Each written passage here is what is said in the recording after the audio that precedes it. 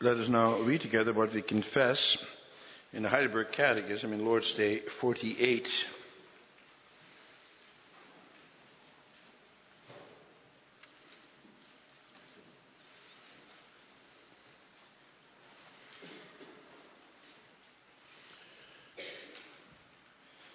There we find God's word summarized as follows.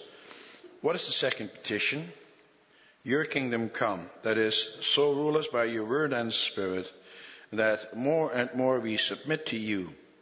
Preserve and increase your church. Destroy the works of the devil, every power that raises itself against you, and every conspiracy against your holy word. Do all this until the fullness of your kingdom comes, wherein you shall be all in all.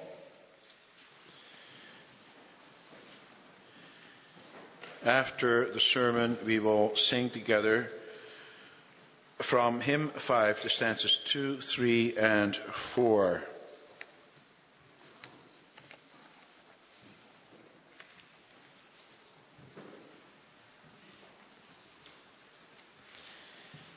Beloved congregation of our Lord and Savior Jesus Christ, brothers and sisters, and that includes you boys and girls, have you read or listened to the news lately?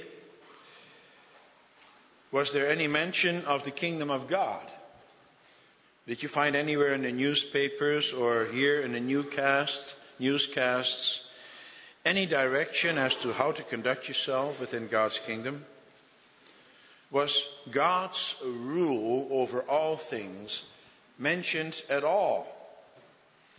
No, instead we read and heard about other things, such as what is happening in China with regard to the earthquake, and in Burma concerning the aftermath of the cyclone. We also read about the rising gas prices and the ups and downs of Canadian and American politics. And we read about the turmoil in the Middle East and the shenanigans going on in those countries run by dictators. But nothing about God's kingdom, did we? Nothing about God's rule. It is as if God does not exist. It is as if God is not king. The world conducts its affairs without acknowledging the fact that God is the one who rules everything and that he wants to rule in the hearts of mankind. Now, why do you think that is? Why do you think God's rule is not mentioned? Well, that is because this world is in the grip of Satan. It is because, as Paul says in his letter to the Thessalonians, Satan is deceiving those who are perishing. We live in the midst of such a world. How do we conduct ourselves in such a world? What can be done in order to change this? Well, although the prince of this world is Satan, God is in control. He rules, and he is going to bring this world to a glorious end. That's our comfort. But that does not mean that now we throw up our hands and leave it all in God's hands. No, the Catechism this afternoon makes clear that God gives us a role as well. Although he is king, he also wants to be acknowledged as king. He wants his rule to be proclaimed. The theme for this afternoon's sermon is as follows. God wants to be king. First of all, in your life. Secondly, in the church. And then thirdly, in all of creation. I will state that once again. The theme is God wants to be king. First of all, in your life. Secondly, in the church. And then thirdly, in all of creation. What is one of your heart's desires? If you are anything like me, then you will want this world to change radically. You want to get rid of all the evil that you see all around you, the evil that you hear about in the newscasts, the gangs that are shooting it out in the streets, the rapists, the child molesters, the parents who abuse their children, the evil institutions that hang on to power no matter what. We want to get rid of them all. And we want to eradicate the evil that is happening all over the world at the hands of ungodly men. We want all men to repent and to listen to God's word. And that is a good desire. But in thinking like that, let's not be like the militant environmentalists, for example, and the proclaimers of peace who point fingers everywhere except at themselves. There are, for example, many celebrities who have jumped on the environmentalist bandwagon, but who in their own lives do not act as they expect others to act. And you have the rock stars who croon about peace and love, but who in their own lives are not very loving or peaceful. Oh, sure, they are sincere, yet they're far off the mark. If you want anything to change with regard to God's kingdom, then you first of all have to begin with yourself. And that's the beauty of the Heidelberg Catechism. It's very personal. It makes us take a look at ourselves. Look at what it says in this Lord's Day. The first word of explanation about God's kingdom is that when we pray, your kingdom come, and then we pray, first of all, that God rules us by His Word and Spirit. And that more and more we submit to Him. For as you know, this Lord's Day deals with prayer. We are taught how to pray and what to pray. And as we saw last week, you first pray in order to hallow God's name. In your prayer, you acknowledge that God is the creator and sustainer of all things. After that, you pray about God's kingdom. That's what the second petition is about. That you want God's rule to be established here on this earth. And then you do not just pray with the criminal elements of society in mind, or the ruthless dictators, but then you first pray for yourself. Let's face it, we are not such obedient citizens of the kingdom. Oh, sure, we are considered to be citizens of God's kingdom, but that is not our own doing. Of ourselves, we are not such obedient citizens. We break God's laws all the time. Earthly kingdoms have some of the same laws as God's kingdom. You may not steal, you may not murder, you may not bear false witness, etc. But God's commands are much more radical. They are much more comprehensive, for God tells us that we must love God and that we must love our neighbor as ourselves. You have not heard of any such laws in any earthly kingdom. And that brings the rules of inclusion in God's kingdom to a new height. And it is for that reason that we need to pray earnestly to make us obedient citizens of God's kingdom. And therefore we have to pray to God, O Lord God, your kingdom has to come. Your rule has to be established all over this creation. But your kingdom, first of all, has to be established in my heart. And therefore, so rule me by your word and spirit, so that more and more I submit to you. That is to say, teach me to listen more carefully to your word and to your laws. Work in my heart with your Holy Spirit so that each time I come before a choice, that I will choose to do the right thing. Choose to do that what you require. Teach me not to be enslaved to the sinful desires of the flesh.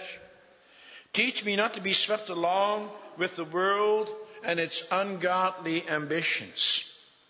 Teach me to see the eternal riches that you give us, and make it so that others may see in my life that I am indeed a citizen of your kingdom.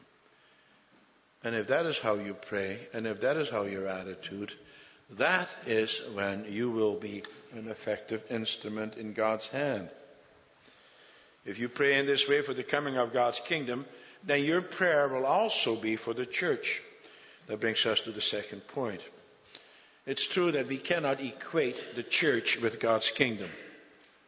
For example, angels are also citizens of God's kingdom, but they do not belong to the church.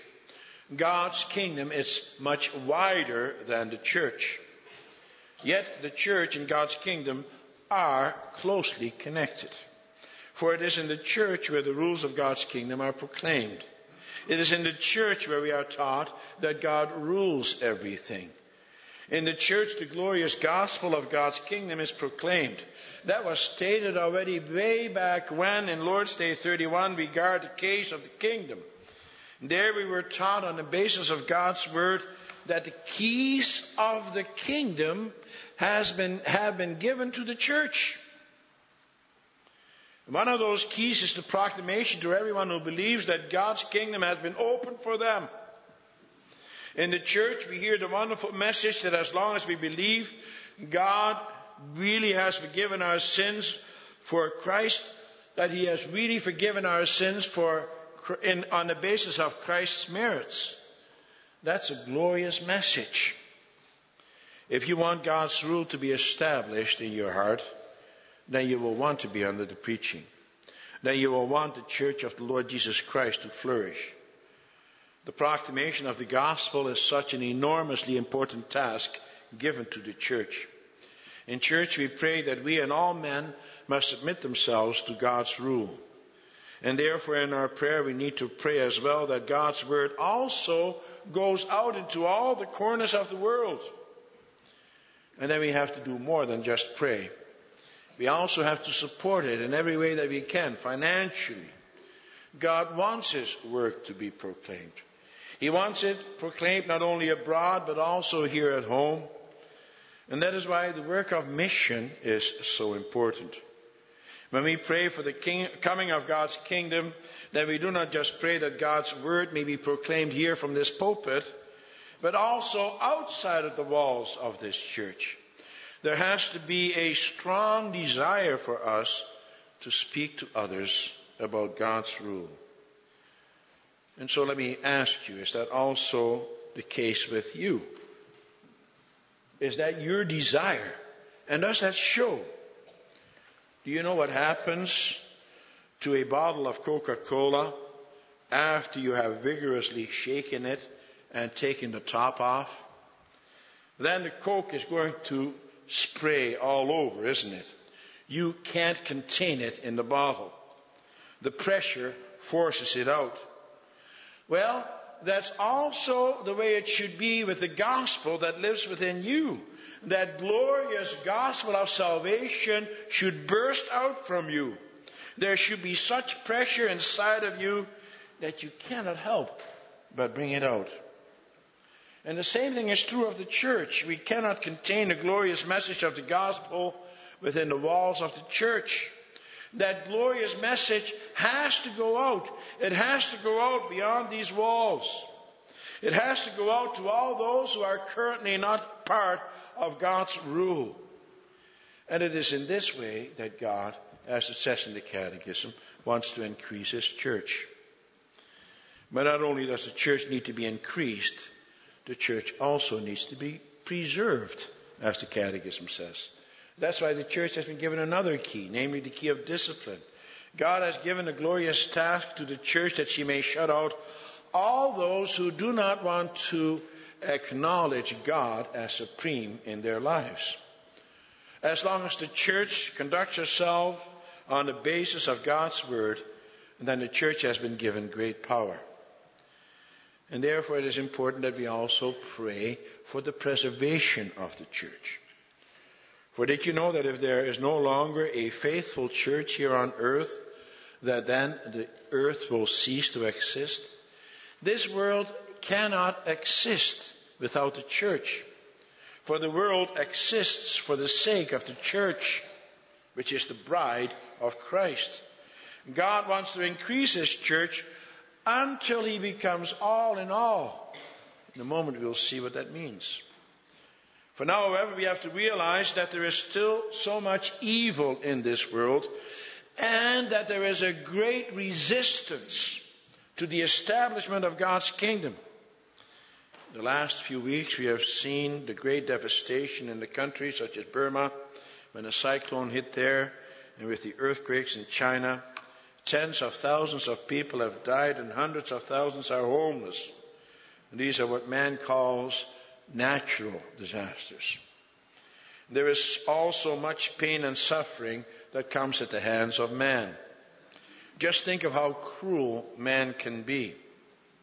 It was Satan's intent from the very beginning to break apart and destroy everything that God has made. He is also out to destroy you. And that is why he persuaded Adam and Eve to rebel against God. He did that because he hated God. And we see his hatred all around us. And Satan is busy to this very day trying to destroy God's creation. Every second of each day, Satan is busy trying to think of ways to thwart the final completion of God's kingdom. He tries that in your life, in my life.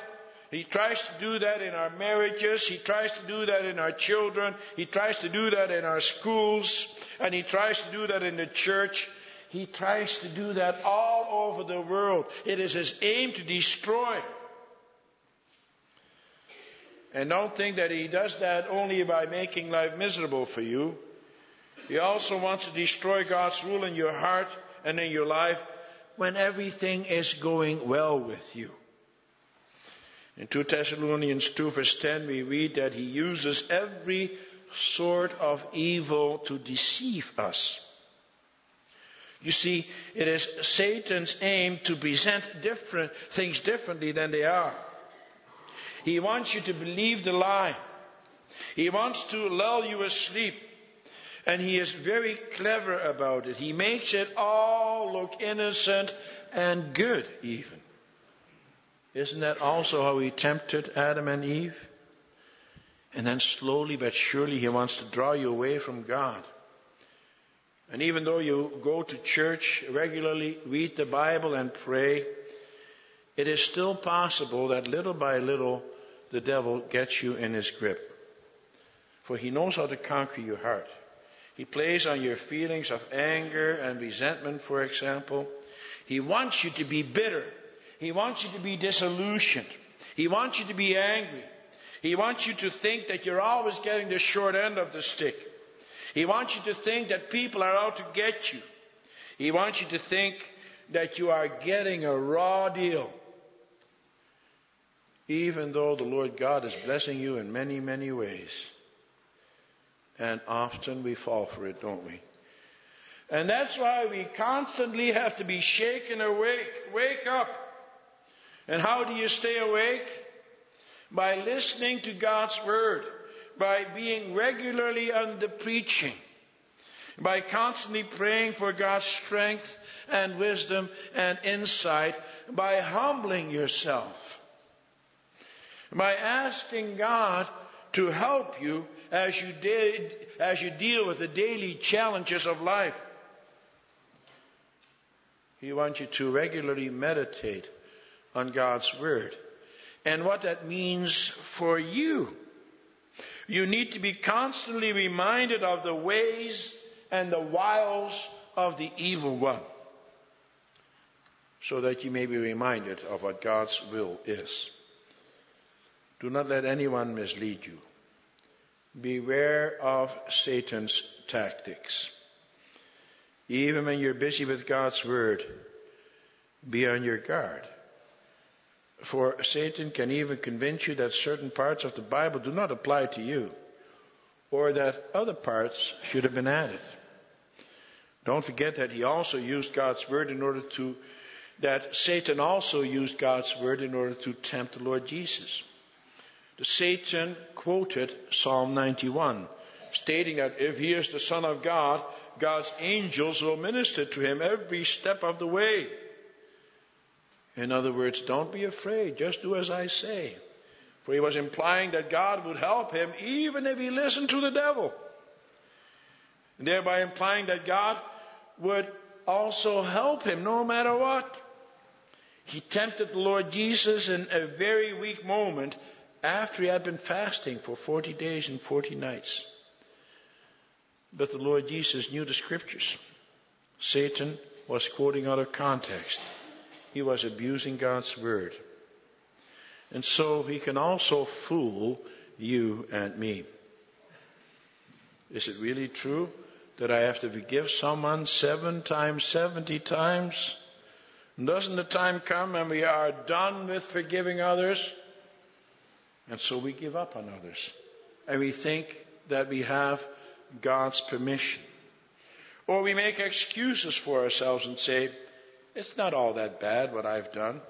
After all, I'm a sinner, aren't I? Time and again we rob God's word of its power. For we listen to the devil, to our own flesh, and to the world before we listen to God's word. And that is why the prayer about the coming of God's kingdom is such an urgent one. In 1 Corinthians 15, Paul says that the end will come, at which time Christ will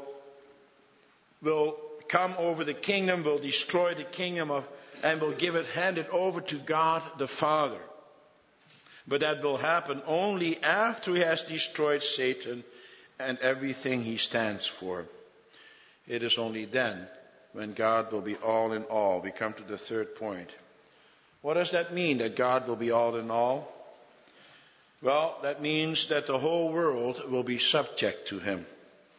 When John the Baptist began his ministry, he pointed to the coming of the Lord Jesus Christ by saying that the Jews and the whole world must repent, for the kingdom of God is at hand. He implied thereby that the coming of the kingdom would find its fulfillment with Christ. And indeed, that did happen. Christ established God's rule on earth. He did that when he defeated the evil one. He did that when he fulfilled the law. He did that when he ascended into heaven and sat down triumphantly at the right hand of God. He did that when he did all these things for our sakes. But the Lord Jesus also taught us to pray for the coming of God's kingdom.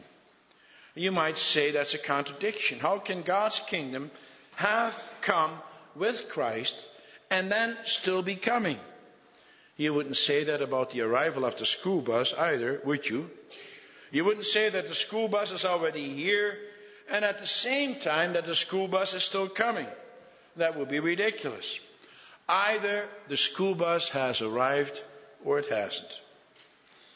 But with God's kingdom, that is different. God's kingdom will not be manifested in its full glory until the second coming of Christ. It is only then when we will experience the fullness of God's kingdom. It's true that Satan has been defeated, but as Paul says in 2 Thessalonians 2:6, God is holding him back. If he weren't doing that, then we would be lost. But God is holding Satan back so that he may be revealed at the end of the age, Paul says. Right now, Satan can only exercise his influence so far and no further. He's like a vicious dog on a chain. He can only reach so far. But stay away from him. Don't enter his territory. Know that you are safe if you stay outside of the area of his control. And that is also the way it is with the evil one. But we are looking forward to the day when the fullness of God's kingdom will be established all over this world. Vicious Satan will have been eradicated altogether. He will have been banished from God's kingdom. And that will happen when the lawless one will be revealed. That happens on the day when the Lord Jesus will banish Satan and his dominion forever with the breath of his mouth. And what a glorious day that will be. And what a powerful prayer the Lord Jesus has given us to take upon our lips. We may pray for the coming of God's kingdom in the certainty that God's kingdom is already here and that it is still coming. It is here for those who are humble citizens of God's kingdom through faith. And it is going to be established over this whole earth, for God will be all in all. Everything that is not subject to God's rule will cease to exist in His sight. And then the purity of God's kingdom will be here. And so let us pray and work for God's kingdom. Amen.